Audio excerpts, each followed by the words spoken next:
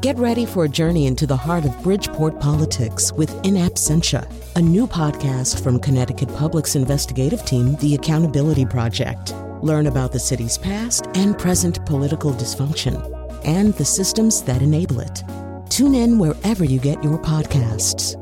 Funding provided by Gregory Melville and Susan Fox and Kathleen Bromage.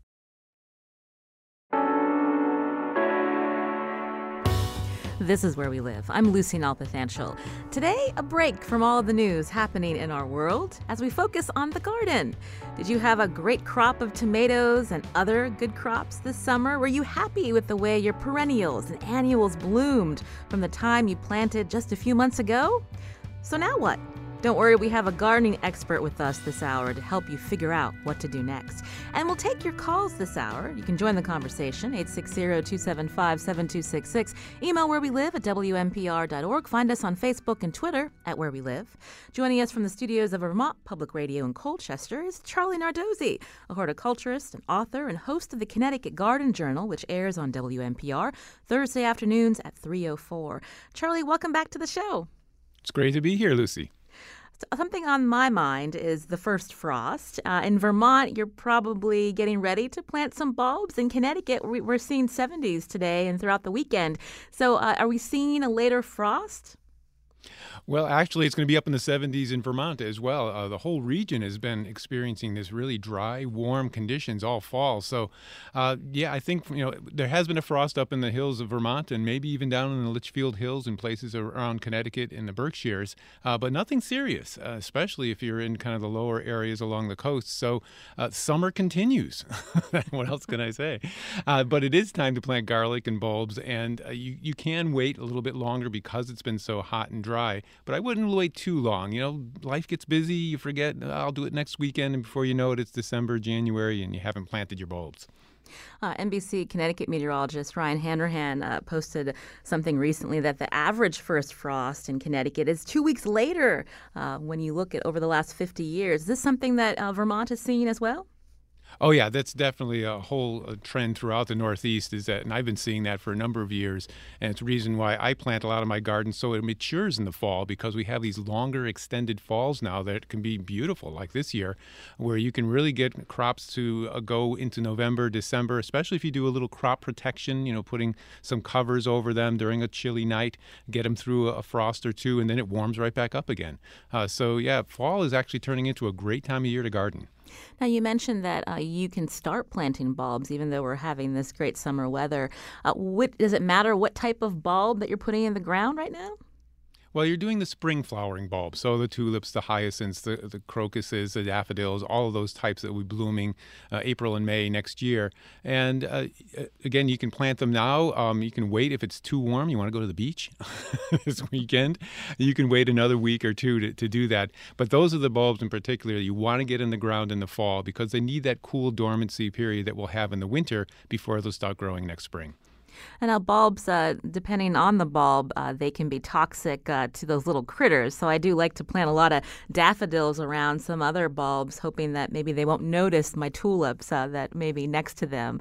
Can you give us an idea of the best ways to be planting these bulbs, Charlie?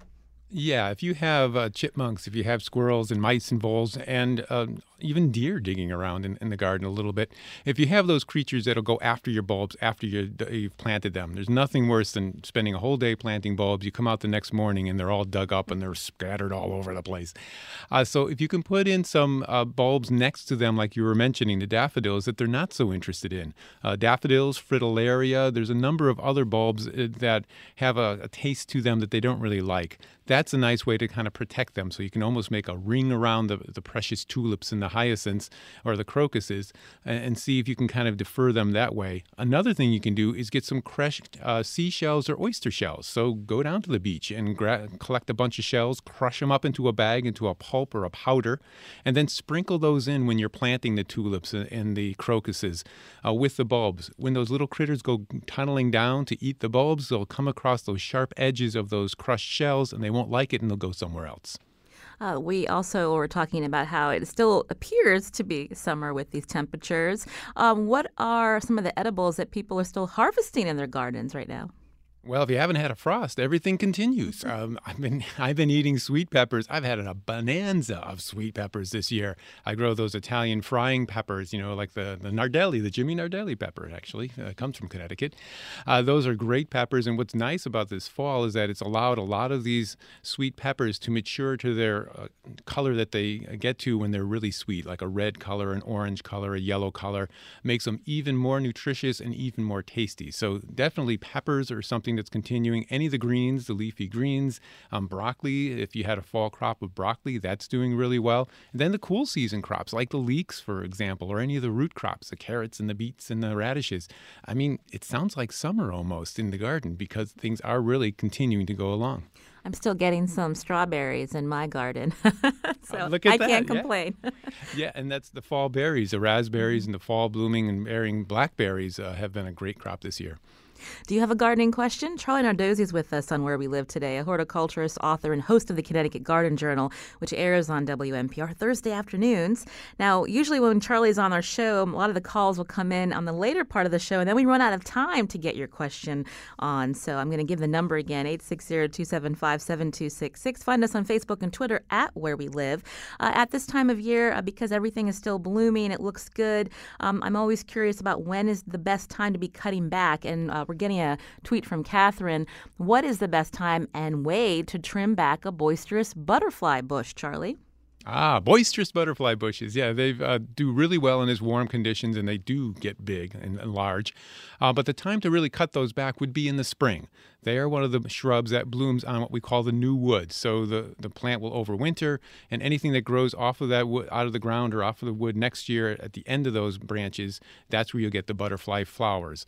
So you don't really want to prune them this time of year unless they're really becoming invasive. They're in a walkway area or blocking a window or something like that. Then you can prune back the errant branch that might be in the way. But in general, wait till the spring to prune those back, and that way you'll be able to create a little structure around them and also get that many more flowers. This was the first year I planted a few different varieties of lavender, and they looked nice in the late spring, summer, and then I was surprised that they just bloomed excessively the last couple of weeks. Is that traditional with the lavender? Well, actually, it's not, but a lot of perennials I've seen have been doing that because of the warm weather we had and a little bit due to the dry weather, too, the stress that creates. It'll send the message to the plant that I better bloom because who knows what will happen next. I want to send out more seeds so that I can propagate myself. So it is a little bit unusual that lavender is blooming a second time. I've had that happen in my garden. I even have a magnolia tree this year bloom 3 times, not only in the spring, but twice more in the summer. Again, because of the warm conditions, it just seemed to keep wanting to bloom. Now, with that in mind, is it possible that a plant could be weaker come spring? Well, generally not, because these blooms you often will get successively in the summer and the fall tend not to be a full bloom. There may be a few stalks here and there, a few blossoms here and there, and it's nice to look at and get excited about, but it's generally not going to take a lot of the energy away from the plant, so I wouldn't be too worried about it. Something that I noticed as well with all of the lavender that looks so bushy right now, or the bees are happy, so it's a good thing for the pollinators to get the last food before the hard freeze comes. Yeah, it's always nice to keep those annuals going, the zinnias you might still have out there. Keep the perennials going like the asters or the Montauk daisies, anything that can keep flowering later into the year, because as long as it's sunny and warm, those bees are going to be flying around looking for some pollen and for some nectar. So if you can kind of keep them fed longer into the winter, that's more likely they're going to make it through the winter okay. Also, I've noticed weeds have kind of taken over in one of my beds, and I'm wondering what happens with that over the winter. Can I just cover them up and hope that the cold will kill them, or will they be back come spring if I don't get rid of them now? Yes, that sounds like the I'm tired of gardening gardener. Can I just cover them up and forget about them and deal with it next year? Unfortunately, Lucy, you're going to have to it'd be better to deal with them this year. And that's one of the things we've been doing at our house has been weeding. We've been going through the perennial flower gardens, the vegetable gardens, all these different areas and pulling out a lot of those perennial weeds, the dandelions, the burdocks, the plantain, the quack grasses, anything that's going to have root system that's going to come back really really vigorously next spring, because you know what'll happen in March and April. The first thing it'll start growing will be those perennial weeds, more so than your flowers. So if you can spend a little time in this nice, sunny, warm weather out there doing one last weeding, I know you're really sick of it, but one last weeding, it's going to really pay dividends next year. I have a defense. I have a 2- and 6-year-old at home, so cut me some slack, Charlie. All right, I'll give you a pass on this one. But next year. Now, you mentioned garlic earlier. What's the best way to plant those? So garlic also will be planted this time of year with the spring flowering bulbs. And how I usually like to plant them is create a raised bed because they like really well-drained soil. Really, the only way that garlic doesn't survive the winter is if it sits in really cool, wet soil too long in the winter and ends up rotting. So make sure you have a raised bed, and then you take your garlic bulbs. And you want to get garlic bulbs from a local supplier, so you get bulb varieties that are adapted to our region. You don't want to go to the grocery store and buy those garlic bulbs because they come from California, and those varieties are not adapted for Connecticut and the Northeast. So you get your garlic bulbs, get your varieties, soft neck, hard neck, whatever ones you want to use. You know, the soft neck are ones that we use to make braids, garlic braids, and the hard necks are the ones that create those curly-Q scapes in the summer, which are really tasty to eat.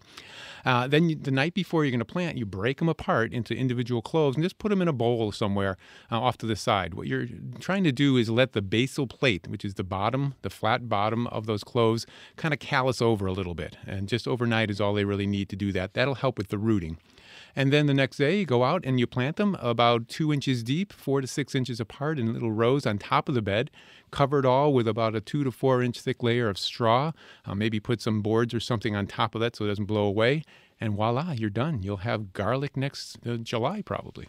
We're getting some calls now, and you can join the conversation with Charlie Nardozzi, our gardening expert, also host of the Connecticut Garden Journal here on WNPR Thursday afternoon. The number again, 860-275-7266. Linda's calling from Hartford. Linda, you're on the show. Hi. Thank you for taking my call. I have a neighbor who puts tropicals out in the garden, and they flourish in the summertime. And then he takes them indoors, puts them in his basement, and lets them go dormant during the winter. And he's able to revive them March, April, and put them back out in the garden. And I was wondering, I have annuals such as annual salvia and snapdragons and other things that I was wondering, are any of those things that I could put in the basement and try and make them go dormant and revive them in the next season? Good question, Linda. Yeah, so if they're annuals, like the annual salvia you were mentioning, they tend not to make it through the winter. They're annual for a reason, in that they kind of peter out as we go into the fall. But if you have perennials that you want to try to overwinter, like your friend who has all those tropicals, whether it be the canna lilies or some of the tropical hibiscus plants like that, you can get those to overwinter, especially if they're a plant that has a bulb to them, like the cannas, like the dahlias, like the tuberous begonias. Those are a number of plants that have bulbs you can overwinter the bulb itself in the basement somewhere. And usually what you would do is take those bulbs, put them in a perforated plastic bag with some slightly moistened peat moss or sawdust, and just leave them there all winter. And then in the spring, pot them back up again and put them back outside. If you have plants in the ground, like a mandevilla vine, you can try to overwinter that in the basement as well. Or if you have a sunny window, if it's a small enough perennial, you can put it out in a sunny window. Make sure it gets as much sun as possible, good air circulation, and sometimes those will make it through the winter. They may not look very vigorous come March or so, but with the longer days and a little fertilizing, they'll bounce back by May and June. Ray's calling from Madison. Ray, go ahead with your question. Yes, I have holes all over my yard, POLES with a V, and my yard looks like a golf course. My question is there a natural way to get rid of these critters without poisoning or trapping? Because I also have 2 small dogs. Good question. I also have seen lots of voles around my house, and I wonder where the owls are to grab these little guys. But this is a common complaint from gardeners, Charlie. Yes, it is. Voles and mice can be really prevalent this time of year. You know, they've had the whole season to do all their breeding, and now here we are in October, and there's a big population of them all over the place. So yes, they not only can dig in the lawns, but go after those bulbs we mentioned earlier in the show. So a non-toxic way to get rid of them is to spray castor oil. Now, castor oil is that stuff you find in grocery stores, but you want to go to a garden center and get it. You don't want to get the deodorized version of castor oil. You want to get the one that's for gardens. And you spray that on the lawn area or around the plantings where you see the bulbs are very active. They hate the smell of it, and they'll start getting so you'll spray, and then a day or so later you see a lot more activity, and then eventually they take off and go to your neighbor's house, and you can commiserate with them later in the winter about the vole problem they had. I like that. Send them over to the neighbors. Yeah, so look for castor oil in garden centers and spray that, and that usually works pretty well. We have a question about tomatoes. Kenny from West Hartford. Kenny, go ahead. Hey, good morning. How are you? Doing well. What's your question? Yeah, I got a question. Tomatoes. Every year, it seems that when we plant tomatoes, some years we have amazing bumper crops, and then other years we are lackluster, to say the least. Is there any factors that we need to take into consideration when picking our particular type of tomato to plant? And do you know of any particular varieties, heirlooms especially, that work best in our New England soil, Connecticut? Thanks a lot. Yeah, so tomatoes, they could be very frustrating and very thrilling when they really work out well. As far as varieties go, I always like to try different varieties, and that seems to be the best thing to do. You know, every season's going to be a little different. If you have problems with blights, for example, early blight or septoria leaf spot, where the leaves start turning yellow and dropping off mid-season, you want to look for varieties that are resistant to that. So Iron Lady is one of those varieties. Defiant is another one of those varieties. Mountain Magic is a cherry tomato, I believe. It's like that. And Matt's Wild Cherry is another one. So look for those varieties if you have troubles with the leaves dying back. If you're having trouble just invigorating, the plants are not very vigorous to start with, you can try some of the hybrids out there. I've grown Big Beef for a number of years, which is a Burpee hybrid that's been around for a long time now, and it consistently produces beautiful crops of fruit every year. If you want to do more with the heirlooms, you know, there's the traditional ones like the Brandywines. They do really well. There's the Cherokee Purple is another good one. Green Zebra does really well. I think a lot of it is just kind of experimenting with varieties, seeing how they're growing. Make sure you amend the soil with compost and fertilize it. A lot of times people don't fertilize mid-season. You know, they'll do a little fertilizing when they plant in May, but then they kind of forget about it. But maybe about 6 weeks after that, it'd be nice to side dress with a nice organic fertilizer to really give them a second boost in July, and hopefully that'll push them to have even more fruit for you for the rest of the season. Now, Charlie, you were talking about fertilizing tomatoes. What about the perennial beds? How should we be handling that as well as our lawns? Yeah, so you always want to fertilize, especially with perennials, based on a soil test. So, you know, University of Connecticut will do a soil test for you for a nominal fee, and it'll give you an idea of where you are with your pH, where you are with phosphorus, potassium, calcium, all those different levels. And then based on that, you can add some fertilizer or add some soil amendment like lime or sulfur to make the soil sweeter or more sour. And this is a good time of year to do that with the lime and the sulfur because those are rock powders that take a while to break down. So if you do it now, by spring, hopefully it'll change the pH to where you want it. The same is true if you have phosphorus, magnesium, potassium, calcium deficiencies. Using organic fertilizers that use more of a rock powder-based thing like green sand or rock phosphate is nice to add now because it's very slow release. It slowly breaks down. You want to avoid adding any high nitrogen fertilizers this time of year or something that's going to be taken up really quickly by the plant and invigorated because you want your plants to slowly be going into dormancy and not getting invigorated and start growing. This time of year, we're seeing more and more of our leaves on the yard. Remind us again, this is a good thing and not to rake them and take them away. Yes, leave the leaves. If you have some trees where you have a light layer of leaves, oak leaves, maple leaves, whatever kind of trees you have, it's nice just to mulch them up. Just take your lawnmower and run over them a few times and shred them into little pieces. And it may look messy right after you do it, but within a week or so, it'll be gone because the little creatures will help break it down really quickly, and that will add a lot of nutrients to your soil, feed the trees, feed the lawn grass, and everybody will be happy. And in fact, there was a study at Michigan State that showed that if you leave, I think it was maple leaves, on the lawn through the winter, it reduced the amount of dandelions you had by 84% the next year. So there's a lot of benefits for keeping the leaves on the lawn. This is Where We Live. I'm Lucy Nalpathanchel. Charlie Nardozzi is here with us, horticulturist, author, and host of the Connecticut Garden Journal, which airs on WNPR Thursday afternoons at 3:04. We're going to learn more about preparing your garden for spring. Up next, what should you plant and prune this time of year? And we're going to take your questions, 860-275-7266.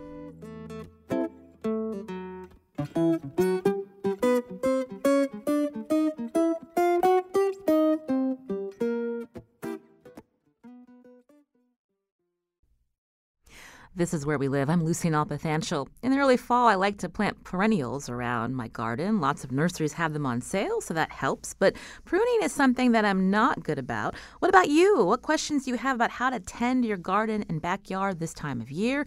860-275-7266. You can find us on Facebook and Twitter at Where We Live. Now, Charlie Nardozzi is here to answer your questions and share some good tips. He's joining us from the studios of Vermont Public Radio in Colchester. He's a horticulturist and host of the Connecticut Garden Journal, which airs on WNPR. So tell us about how to tend our trees, especially the ones that we may have planted earlier in the season, Charlie. Well, if you've planted them earlier in the season, the roots are still kind of young and they really haven't gotten established into the soil yet. And it's been really dry this fall. So it's really important to be watering them and watering them deeply. That means taking a 5-gallon bucket of water and maybe every other day putting some water down on those trees and shrubs. It's really important because the roots, even though the leaves may be dropping and the plants are going dormant, the roots continue to grow until the soil gets down around 40 degrees. So that could be December in a lot of places. And it's really important for those roots to be able to reach out into the native soil, get established so that they can not only make it through the winter, but get a good fresh start in the spring.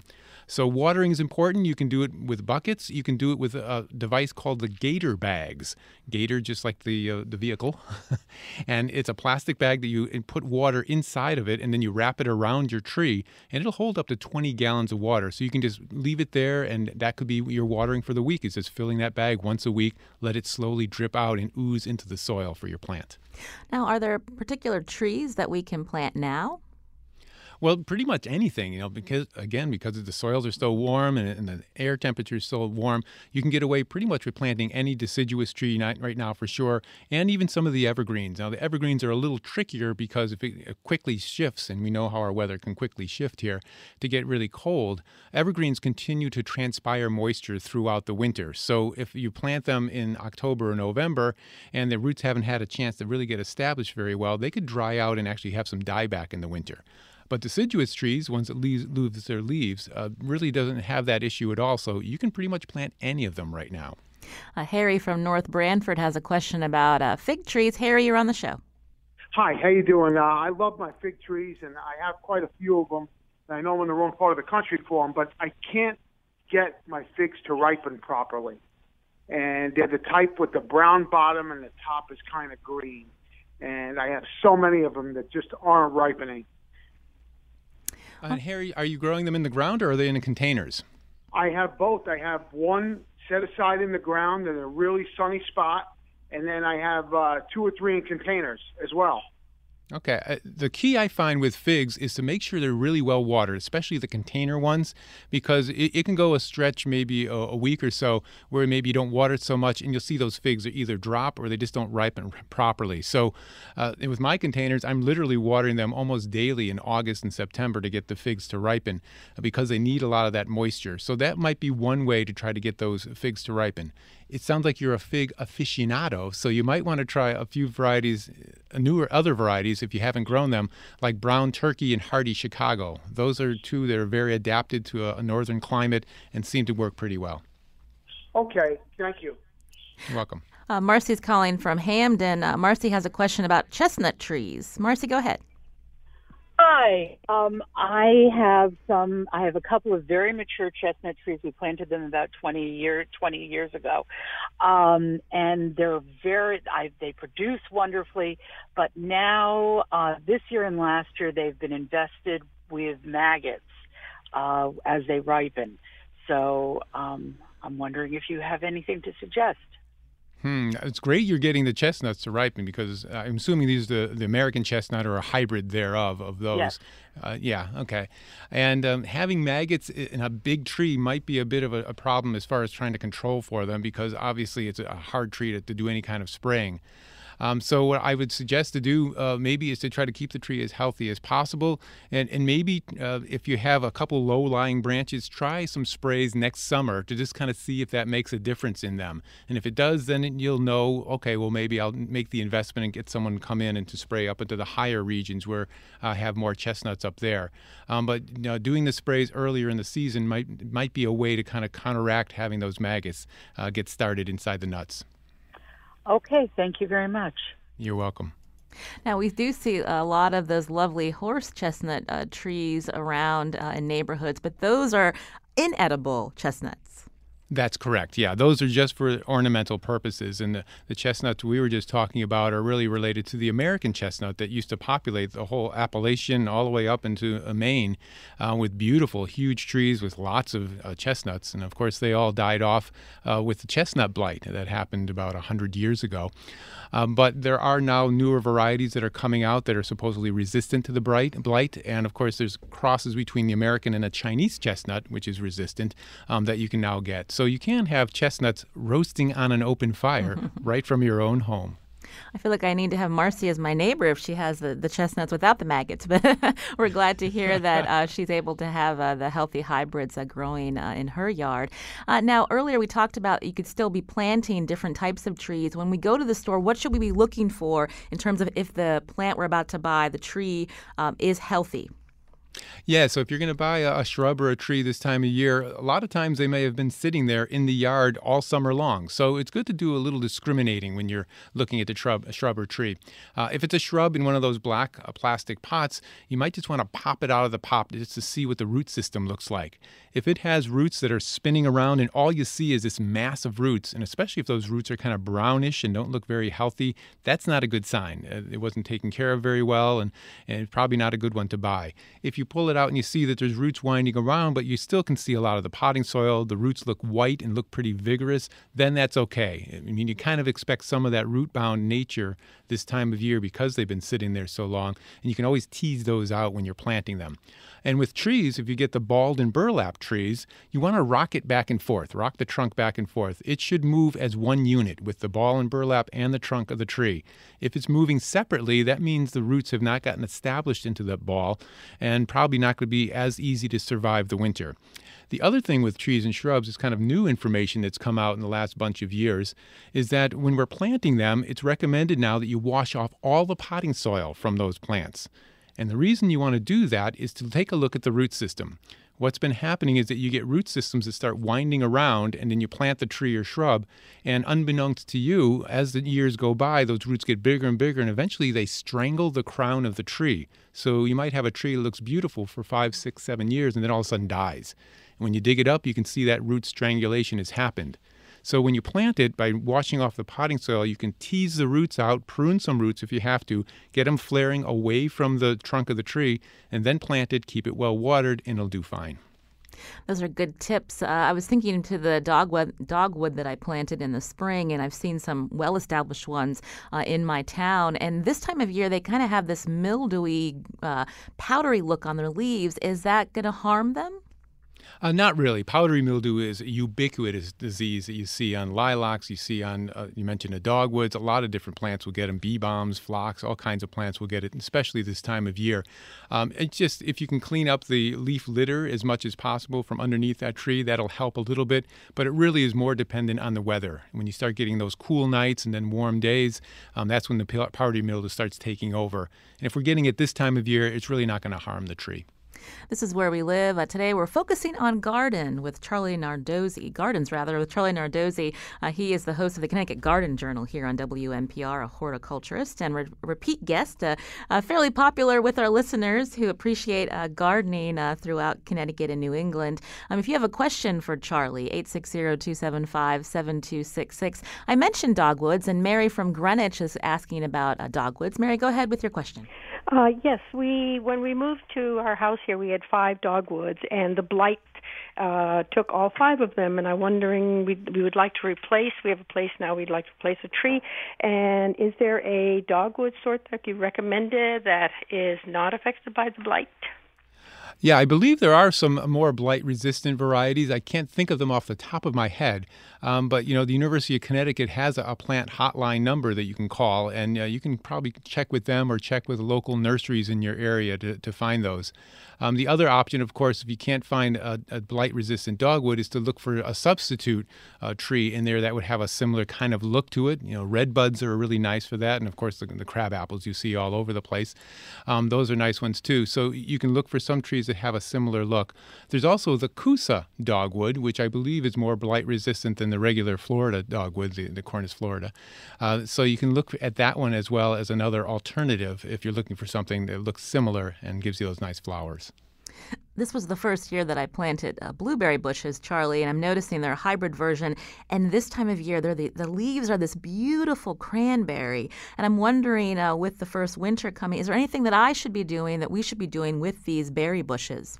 No, blueberries are a great edible landscape shrub. I talk a lot about that. In fact, I did a talk this spring down in Torrington all about foodscaping or edible landscaping, and I highlighted blueberries because, we can't grow the burning bushes anymore because they are outlawed being an invasive. So if you're looking for something that gives you that brilliant fall scarlet color that we love with the burning bushes, grow blueberries. They're just gorgeous in the landscape. Once they're done doing their color show, they'll just drop their leaves and you pretty much are done for the season with blueberries. One thing, though, you may want to do with your blueberries is give them a little shot of sulfur. Blueberries like a very acidic soil, a pH below 5. So if you can get them some sulfur in the fall, again, like I was mentioning earlier in the show, it'll break down slowly. So change that pH over time so that next spring, when the blueberry starts growing, it'll have the correct pH and be able to grow strong and produce a lot of fruit. Now, we'd mentioned planting trees this time of year. I've also seen people where they'll stake newer trees. Is that helpful for young trees?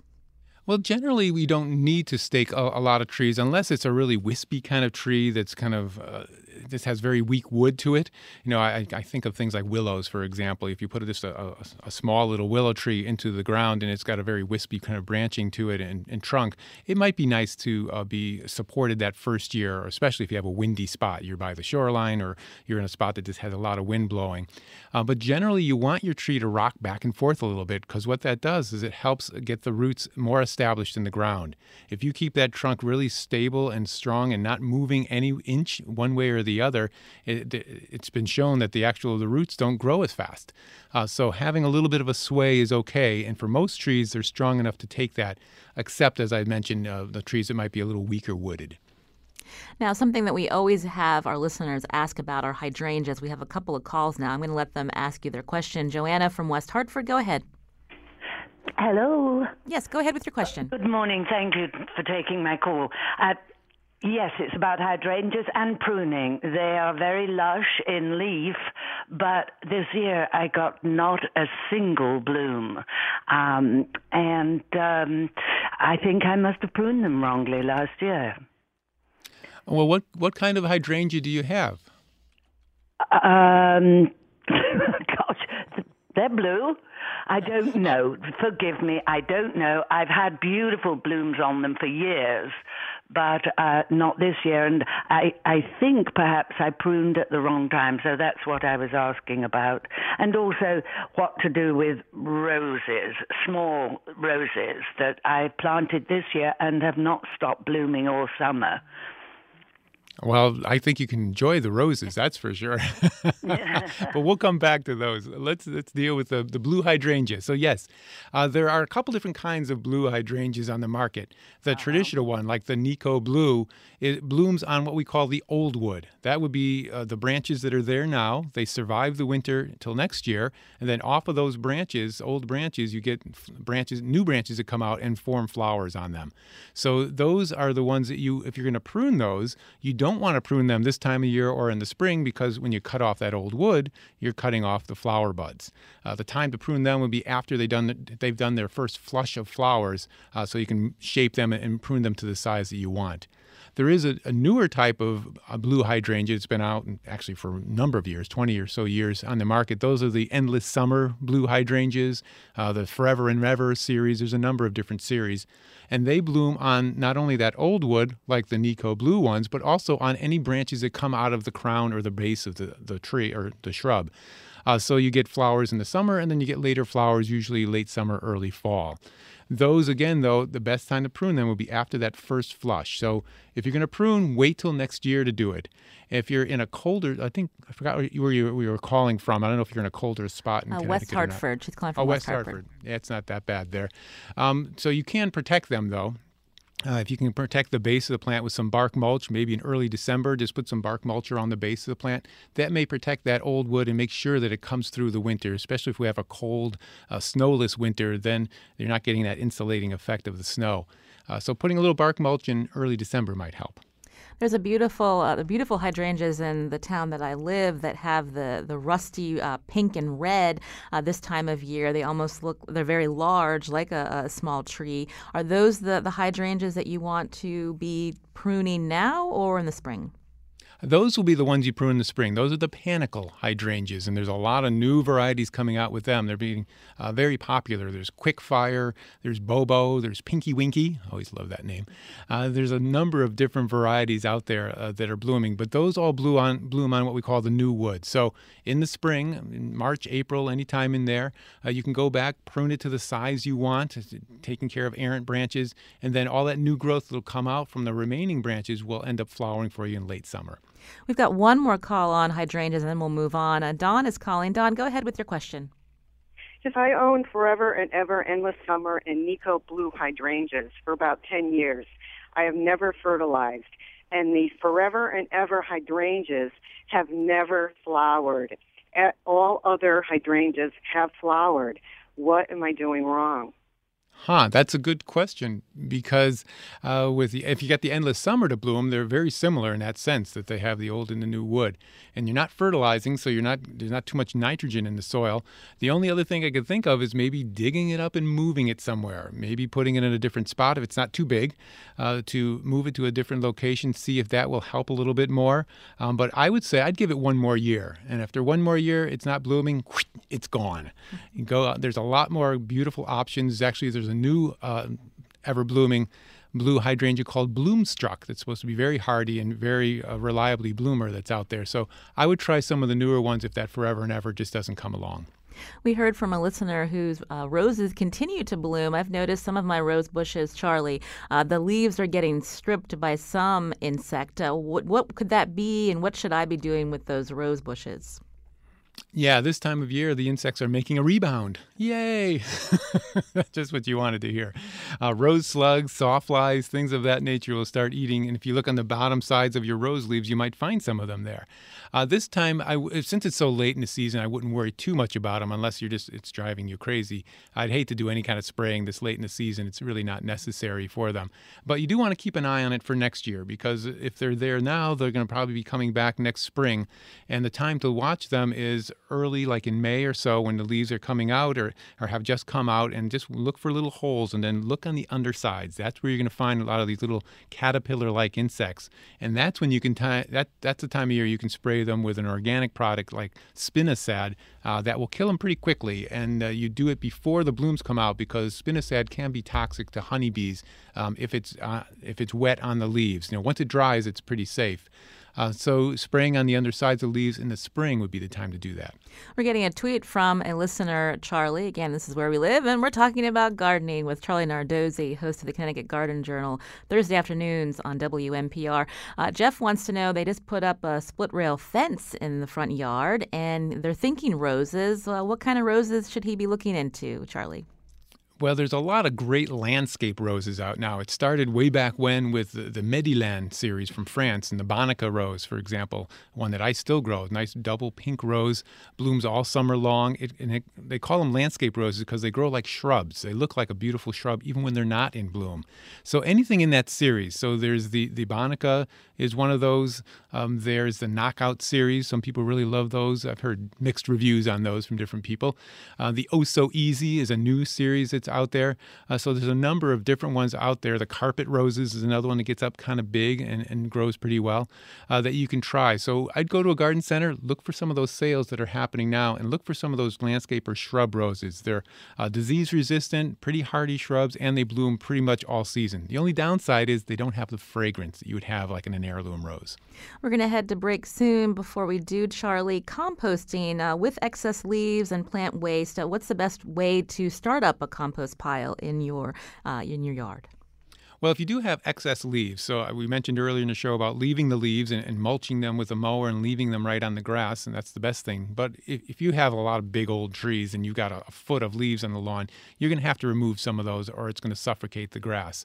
And so when you do take that off, you can either pile the leaves in a corner somewhere where you're not going to look at them, maybe with a wire cage around them, and just leave them there for a couple of years. They will eventually rot down to what we call leaf mold, which is a compost you can use.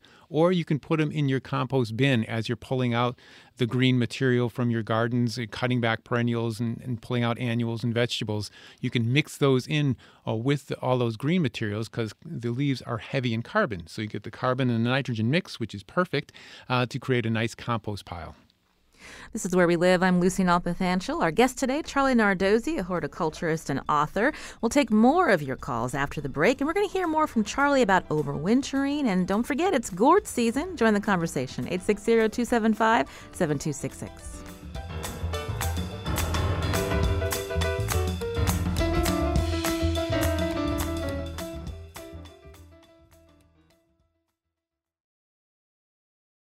This is Where We Live. I'm Lucy Nalpathanchil. Coming up Monday, this year marks the 100th anniversary of the Bolshevik Revolution in Russia. We'll consider the significance of the historic milestone and hear from members of Connecticut's Russian-American community. That's Monday. Now, today, Where We Live, we get some gardening tips from one of our favorite guests. That's Charlie Nardozzi. He joins us from the studios of Vermont Public Radio in Colchester. He's a horticulturist and host of the Connecticut Garden Journal on WNPR. We're getting a few more calls, Charlie, before we take a couple more. Let's talk about, as we get ready for winter, there's a term overwintering, and what does that mean? Well, overwintering is taking plants that you really love and you don't want to give up on and somehow either bring them in the house or protect them out in the garden. So that's what we call overwintering, or getting them to survive the winter. If you have some tender plants in the garden, you mentioned lavender, which can sometimes be tender in our area, you might want to do that mulching technique that I mentioned earlier, where in early December, once everything is cooled, everything's kind of died back, everything's gone into dormancy, get some bark mulch and just kind of bury it, and just kind of bury right over the top of it. You can do this with your tender hybrid tea and Floribunda roses as well. And with those, you don't have to bury the whole plant, just the crown, maybe about a foot or so deep. And that will protect it just enough so that those stems in the bark mulch will overwinter. But if you do it in December, you won't have the mice and voles running around eating them, because they would love to have a home of bark mulch with a food supply right there. So wait till they all find their old winter quarters and put them in there. The other option, of course, is to bring some plants in, like rosemary, for example. You can bring in, put it in a sunny window, keep it barely moist, not too wet, nice air circulation around it, and you can actually get it to overwinter so you can bring it back out next year. This is also a really good time to plan future garden beds for the spring. Can you talk us through something you've talked about, lasagna gardening, I believe, and then also mound beds, a technique that you've learned from Germany?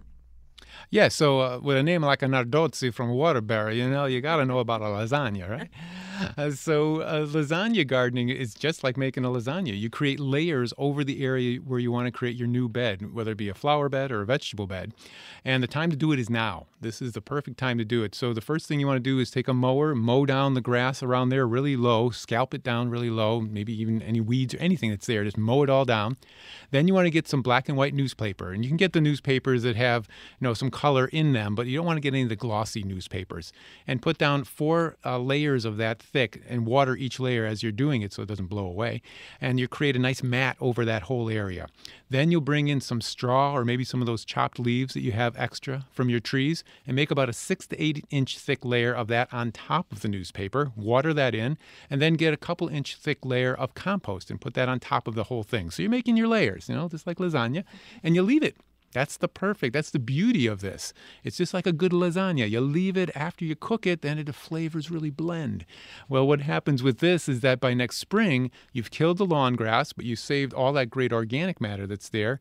Everything is starting to break down, the newspaper, the hay, the straw, the chopped leaves, and you can literally plant in next May right into the top compost layer without having to turn anything, till anything, do anything else other than dig a hole and plant it, and it'll be beautiful. Also, in Germany, that technique about mounding beds. Can you tell us briefly, Charlie? I'm not going to ask you how to say it. No, Lucy. I won't say it. Hugelkultur. Hugelkultur means mound bed. And this is a technique they use in Eastern Europe and in Germany. And I've played around a little bit with it. And what it is if you have extra logs, extra branches, or extra woody material around, you create a mound with that. So maybe you dig out a little bit of soil in an area, you throw all the branches, the thick branches and the logs in there, or you can do it right on top of the soil. Then you bury it with more extra soil on top of that. So you create a mound with all these branches and woody material with a covering of topsoil or regular soil. Then next year you plant right into it. And what they have found is that the first year you can plant things like potatoes, you can plant trees, you can plant shrubs, you can plant a whole bunch of different things. And slowly, as time goes by, nutrients are released as those woody materials start decomposing. And so over time, these trees and shrubs have all this great material that they're going to be using to grow really well. And it's a nice way to use this woody material that you normally might just throw off the bank somewhere or just kind of burn or something. This way, you're using it to actually feed your plants. So it's called hugelkultur. You can Google it and find out more about it. Fun thing to do if you have a lot of woody material. You can also go to WNPR.org and search for Connecticut Garden Journal. You'll see all of Charlie's posts from his show, which is very helpful. Before we take one more call, I want to ask you about it's gourd season. So how should we be curing these gourds? So if you have the hard-shelled gourds, there's two different kinds of gourds. The small gourds, the little warty ones that you see in garden centers and farm stands, are used mostly for decoration. And they're nice until they get a little frost on them, then they'll just kind of rot. But the hard-shelled gourds are ones that actually have a hard skin to them. And so you want to harvest them before a frost, and then you want to cure them in a nice warm place. And a hard-shelled gourds can be used for so many different things. And the names of the gourds reflect what they could be used for. So there's a dipper gourd, there's a spoon gourd, there's a bottle gourd, there's a bushel gourd. There's musical gourds. There's gourds that you can turn into little drums and things of that nature. There's birdhouse gourds. So you just will put these in a warm place, 70, 80 degree barn, shed, a garage area. Let them dry. You want to let them dry until you can hear the seeds rattle around inside. Then you can cut a little hole in them, clean out the seeds, and then you can start carving them and make all kinds of different decorations or make some of these useful things out of them. They're a lot of fun. They'll last for years, especially if you shellac them and preserve them. Now, Martha's calling from Willington. Martha, we've just got about a minute. Go ahead with your question. Hi, thanks for taking my call. Should you rake pine needles off a lawn? Well, pine needles obviously are acidic, and you don't want your lawn to get too acidic. So if you have a thick layer of pine needles on that lawn, yes, I would say rake it off and put them around hydrangeas, put them around blueberries, put them around shrubs that like the acidic nature, and that's going to help. The other thing you can do is spread a little lime on that lawn this fall to make sure you keep that pH 6.5 to 7, which is going to be slightly acidic but more neutral than what the pine needles would be. Now, we talked about gourds. This is also pumpkin season with jack-o'-lanterns. What are some good ways to keep those preserved before Halloween comes? Pumpkin tips. Yes. So if you're picking out your jack-o'-lantern, here's a couple little tips you might want to do.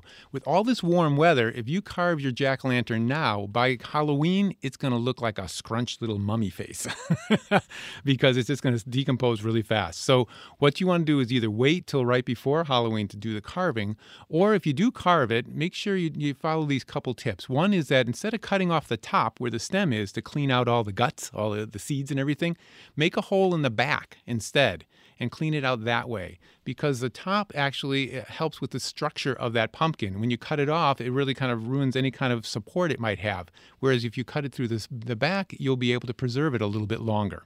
The other thing is that once you've cut it, get some petroleum jelly and just rub it all over the cut areas. So that will help reduce the amount of dehydration that'll happen again, so it won't shrivel up so much.